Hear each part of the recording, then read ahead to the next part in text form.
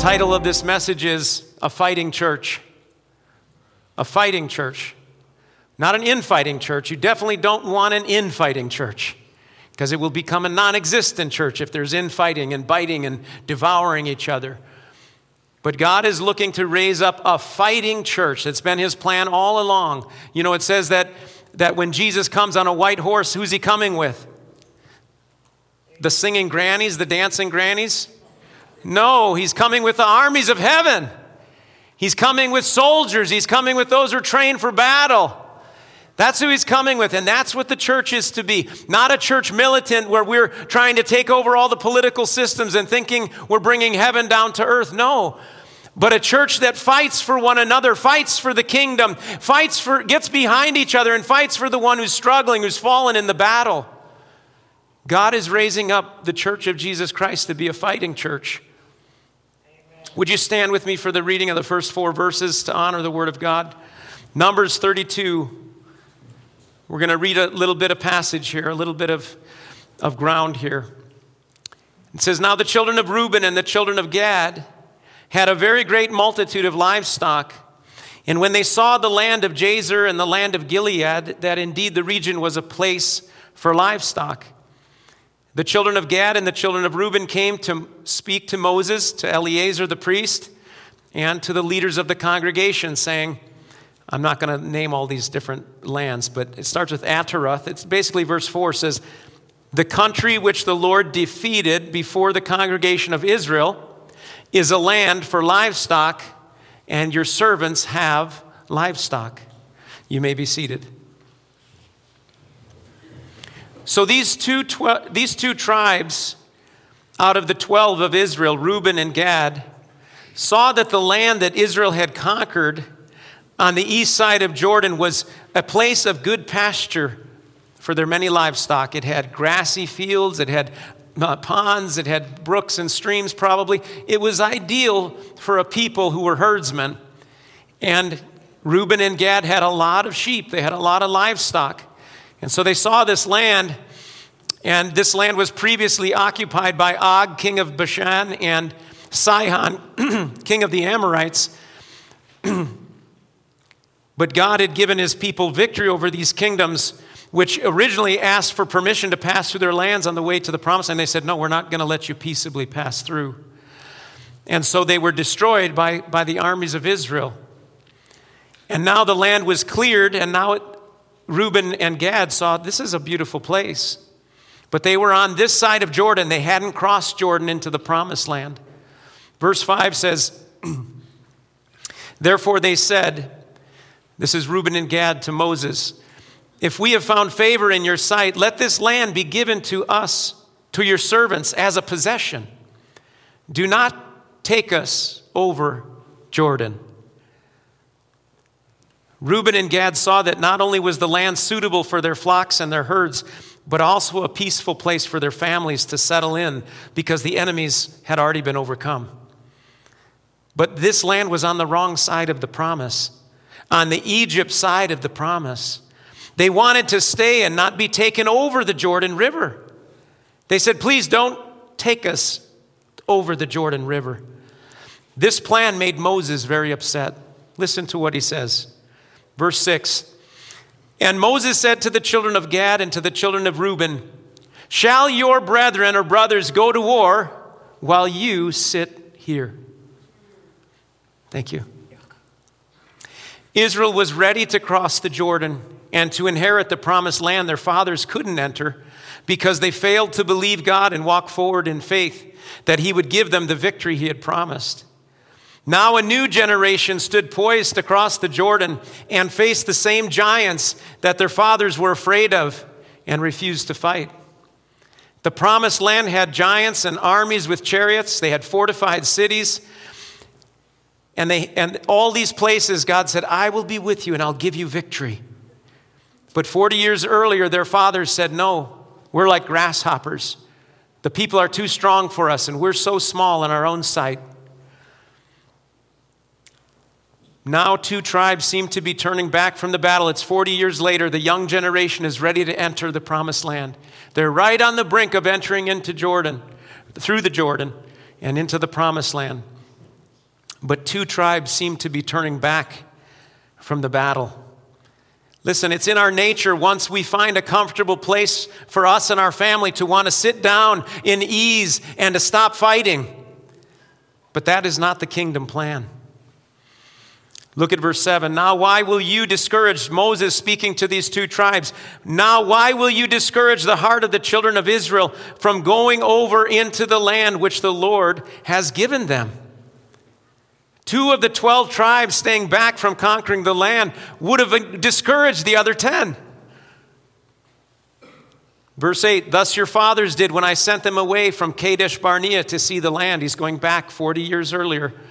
For when they went up to the valley Eshcol and saw the land, they discouraged the heart of the children of Israel, so that they did not go into the land which the Lord had given them. Did you know it's possible to not go into the land the Lord has given you?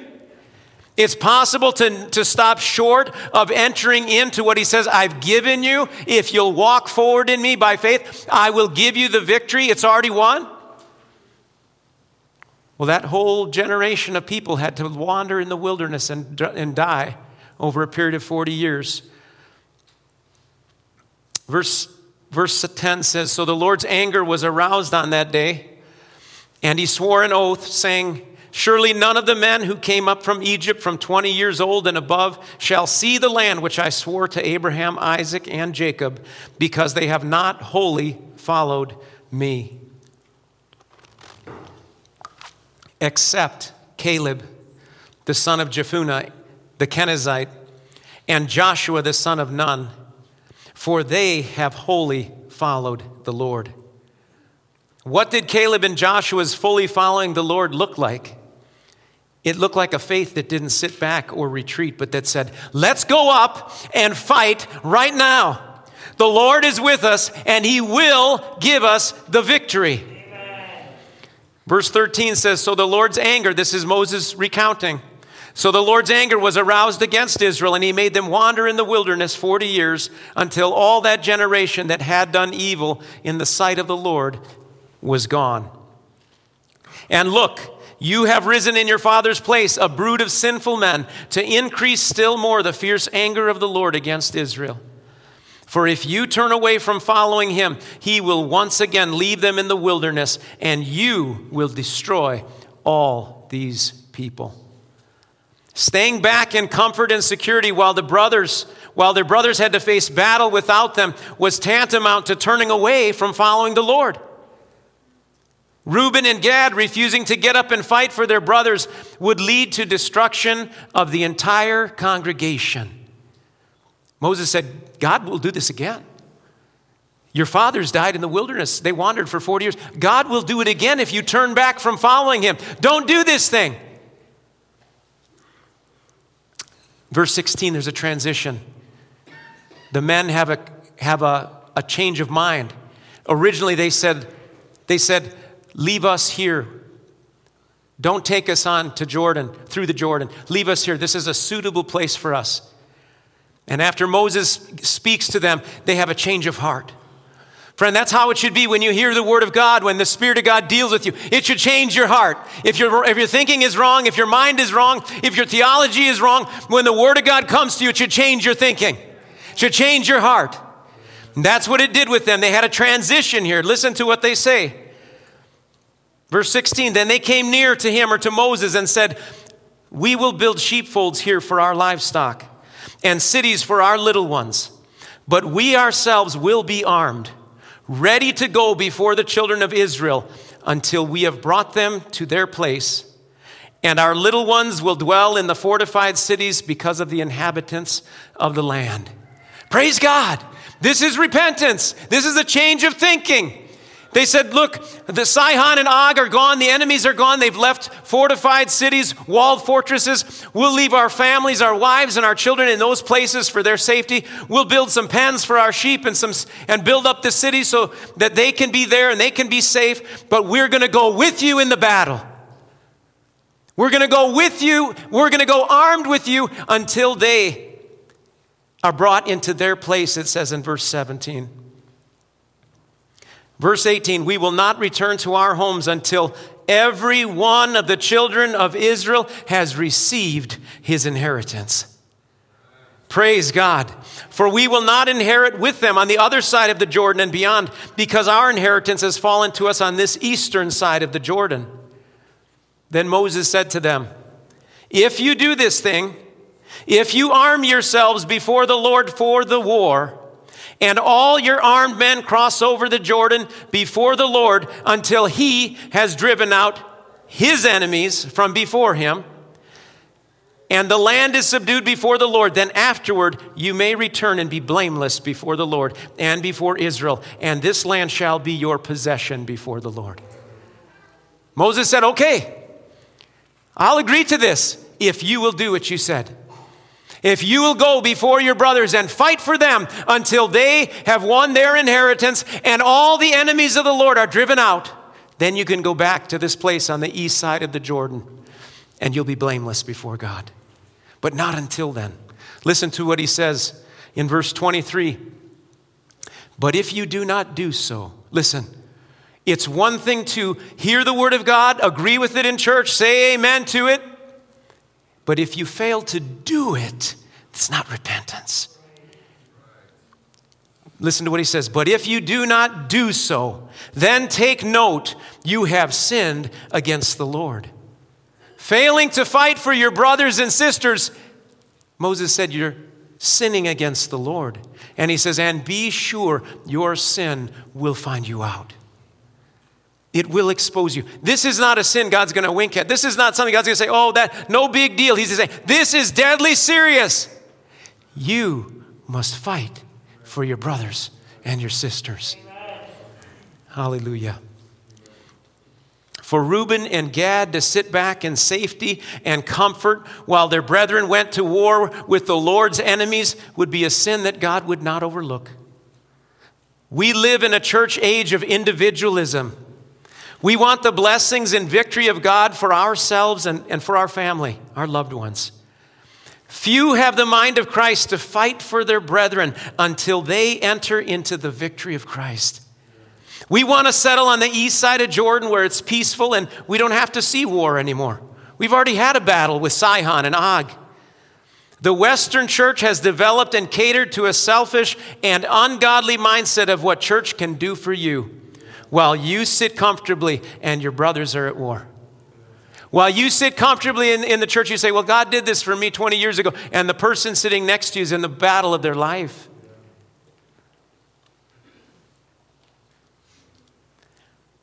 Listen to what Jesus said in John 15:12. This is my commandment, that you love one another as I have loved you. Greater love has no one than this, than to lay down one's life for his friends. Anyone who views Jesus as a weak, effeminate Savior is blind to the incomparable display of the most courageous warrior laying down his life in love for his friends. Friends, we are to love each other with this costly, pain-bearing, and self-forgetting love. We are to be willing to die for each other. Not to seek our own victory from Jesus and then sit in our own comfortable fortress with our wives and our children while our fellow believers are still battling for victory. Friends, people around you are falling in the battle. Some can barely hold on. They need you and I to fight alongside them, to have their back. Are we even aware of the battles around us when we come into the house of God? Do we even want to know? Paul said this about his son Timothy in Philippians 2:20. He said, I have no one else like him who will genuinely be concerned for your welfare. For all seek their own interests, not those of Jesus Christ. You see, Jesus' interest is for all of his sheep, all the children of God and those that will be born again. His interest is for all of us. And Timothy had learned that heart in Jesus, sitting at the feet of Jesus and learning under Paul. He had learned that heart that it's not all about me. It's not just about my comforts and my healing and my victory. God does want to do that. He wants to bless us. He wants to heal us. But friend, it's so that we can go on and help others, strengthen others, fight for others, help them get their victory in Jesus Christ. Nehemiah, I want to just transition to another story in the Bible about Nehemiah. And you know this story. And I just want to ask you a question here. Do you want to serve God and fight in his army with the condition of your convenience? Because I tell you what, that's how our hearts are naturally.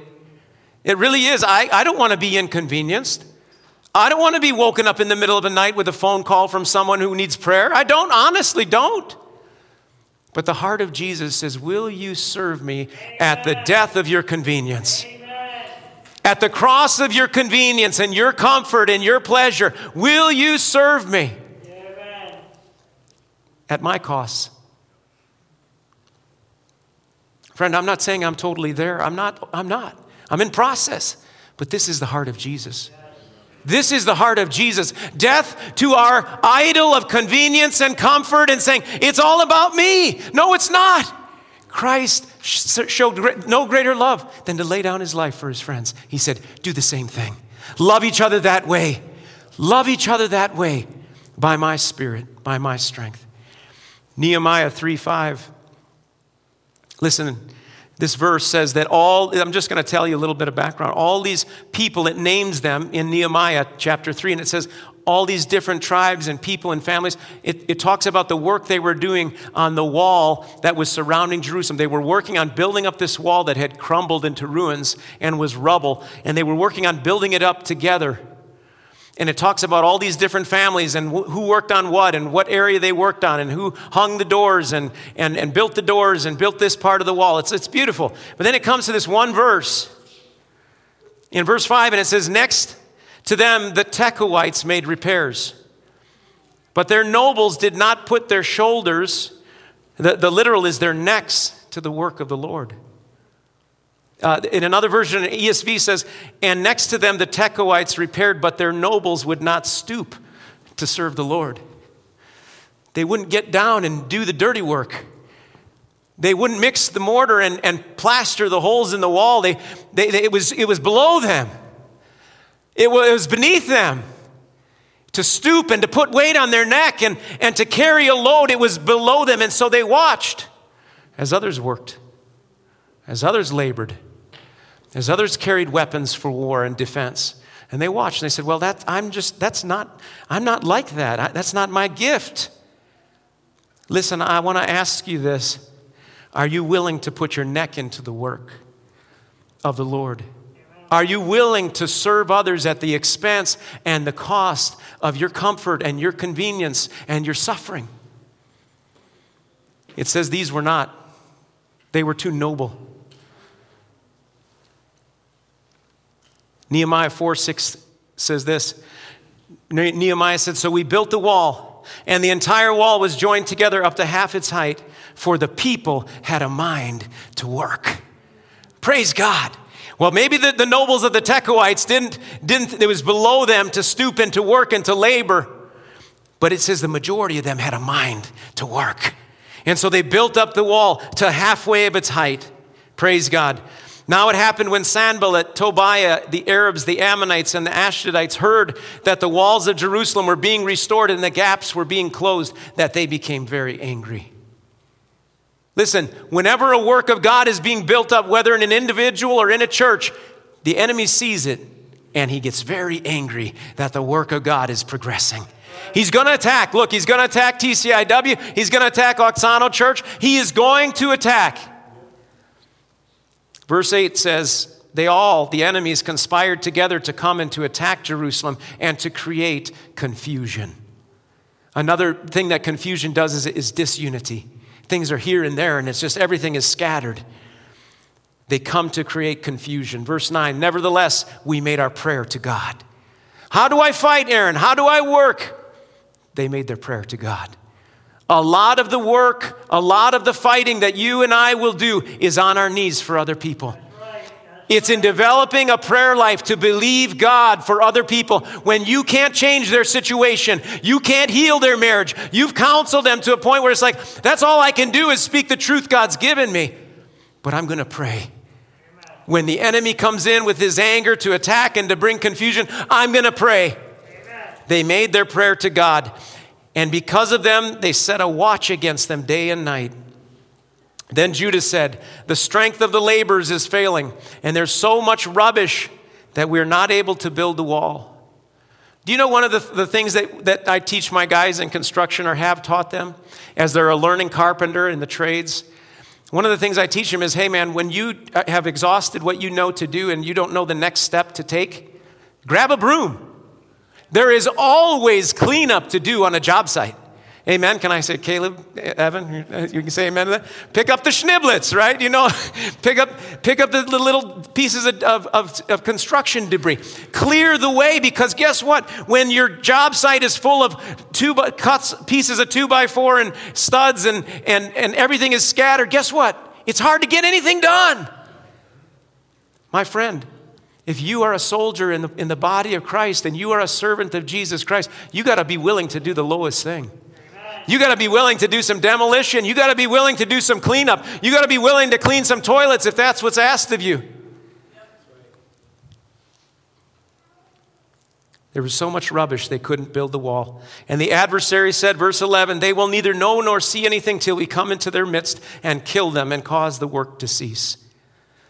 You know, just your simple obedience and in doing what God tells you to do, maybe cleaning the church, maybe helping out in some menial way, you are creating a place of order so the enemy can't come in and create confusion and take people out. Praise God. Verse 13.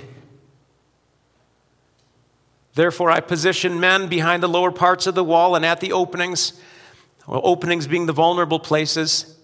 And I set the people according to their families with their swords, their spears, and their bows. And I looked and arose and said to the nobles, to the leaders, and to the rest of the people, do not be afraid of them. Remember the Lord, great and awesome. Fight for your brethren, your sons, your daughters, your wives, and your houses. I love this verse. Do not be afraid of them. Remember the Lord, great and awesome. You know what's going to help alleviate a lot of our fears? When we get a right perspective of God's awesomeness.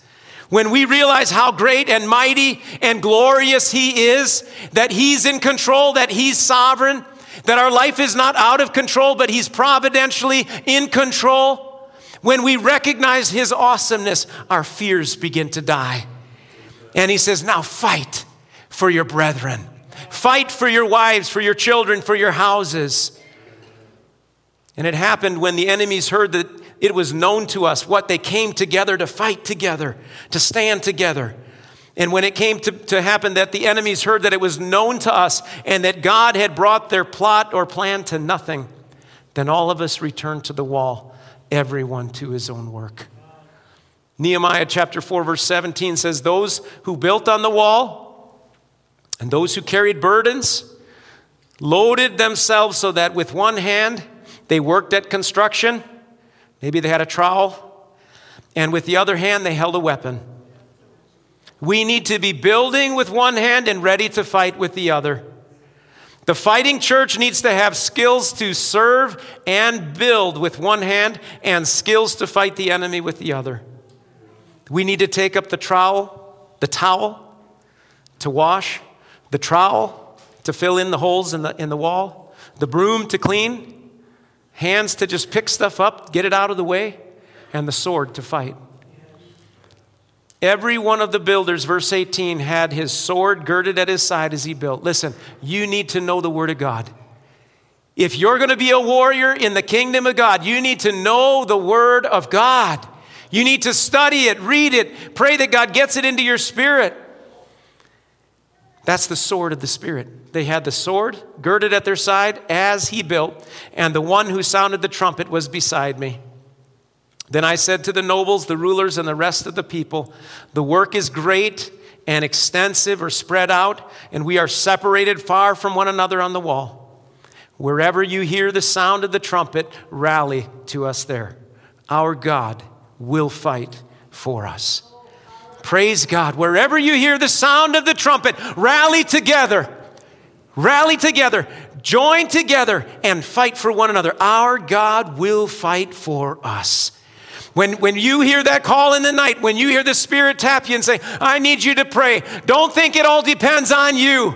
Nehemiah said, our God will fight for us. Praise God, the victory is in his hand. Praise the Lord. Psalm 110, verse 3. It says, your troops will be willing on the day of your battle. That's the NIV. Your troops or your people will be willing or volunteers in the day of battle. You know, God doesn't have He doesn't have an inscription. He doesn't have it like they had it in Vietnam where they ran out of volunteers and so they started the draft. God doesn't have a draft. God's not going to force you into service. He's asking, are you willing? Are you willing to step up, to step into the battle, to risk your own neck, so to speak, to put your neck in a place where you're willing to work and you're willing to be hurt and you're willing to suffer for others' sake as Jesus did for you? Your troops will be willing or volunteers on the day of battle. He's not going to make you. He's going to ask you. Arrayed in holy splendor, your young men will come to you like the dew from the morning's womb. 1 Samuel 10:26. This is my final scripture. Second to last scripture. 1 Samuel 10:26, ESV says this. This is when Saul was called and anointed to be king while his heart was yet humble and right with God. And Samuel had just anointed him. It says, Saul also went to his home at Gibeah, and with him went men of valor whose hearts God had touched. Amen. Glory to God. Do you see that? With him went men of valor, courage, whose hearts God had touched. Will you let God touch your heart today? Will you let God touch you to say, I want to be in the battle.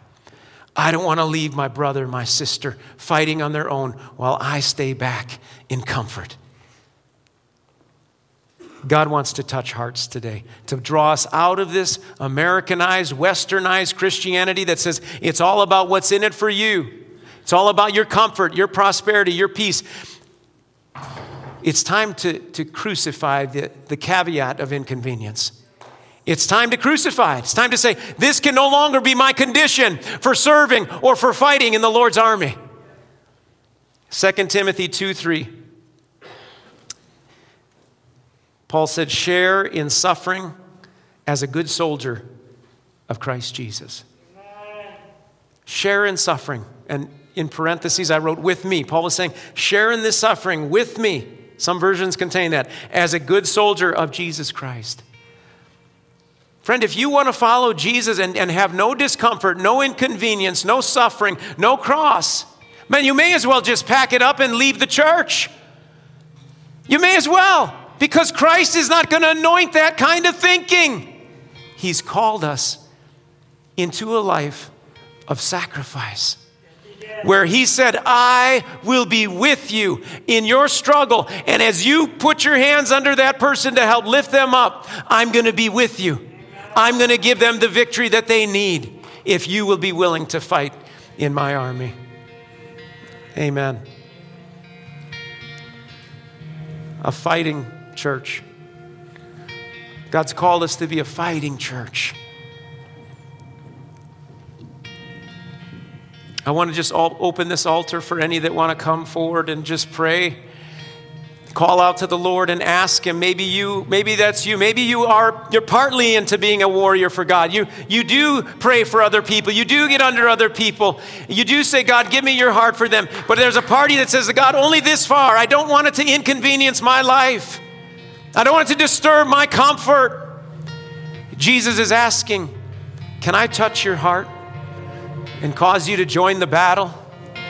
Can I touch your heart and cause you to join with my son, the captain of the hosts of the Lord?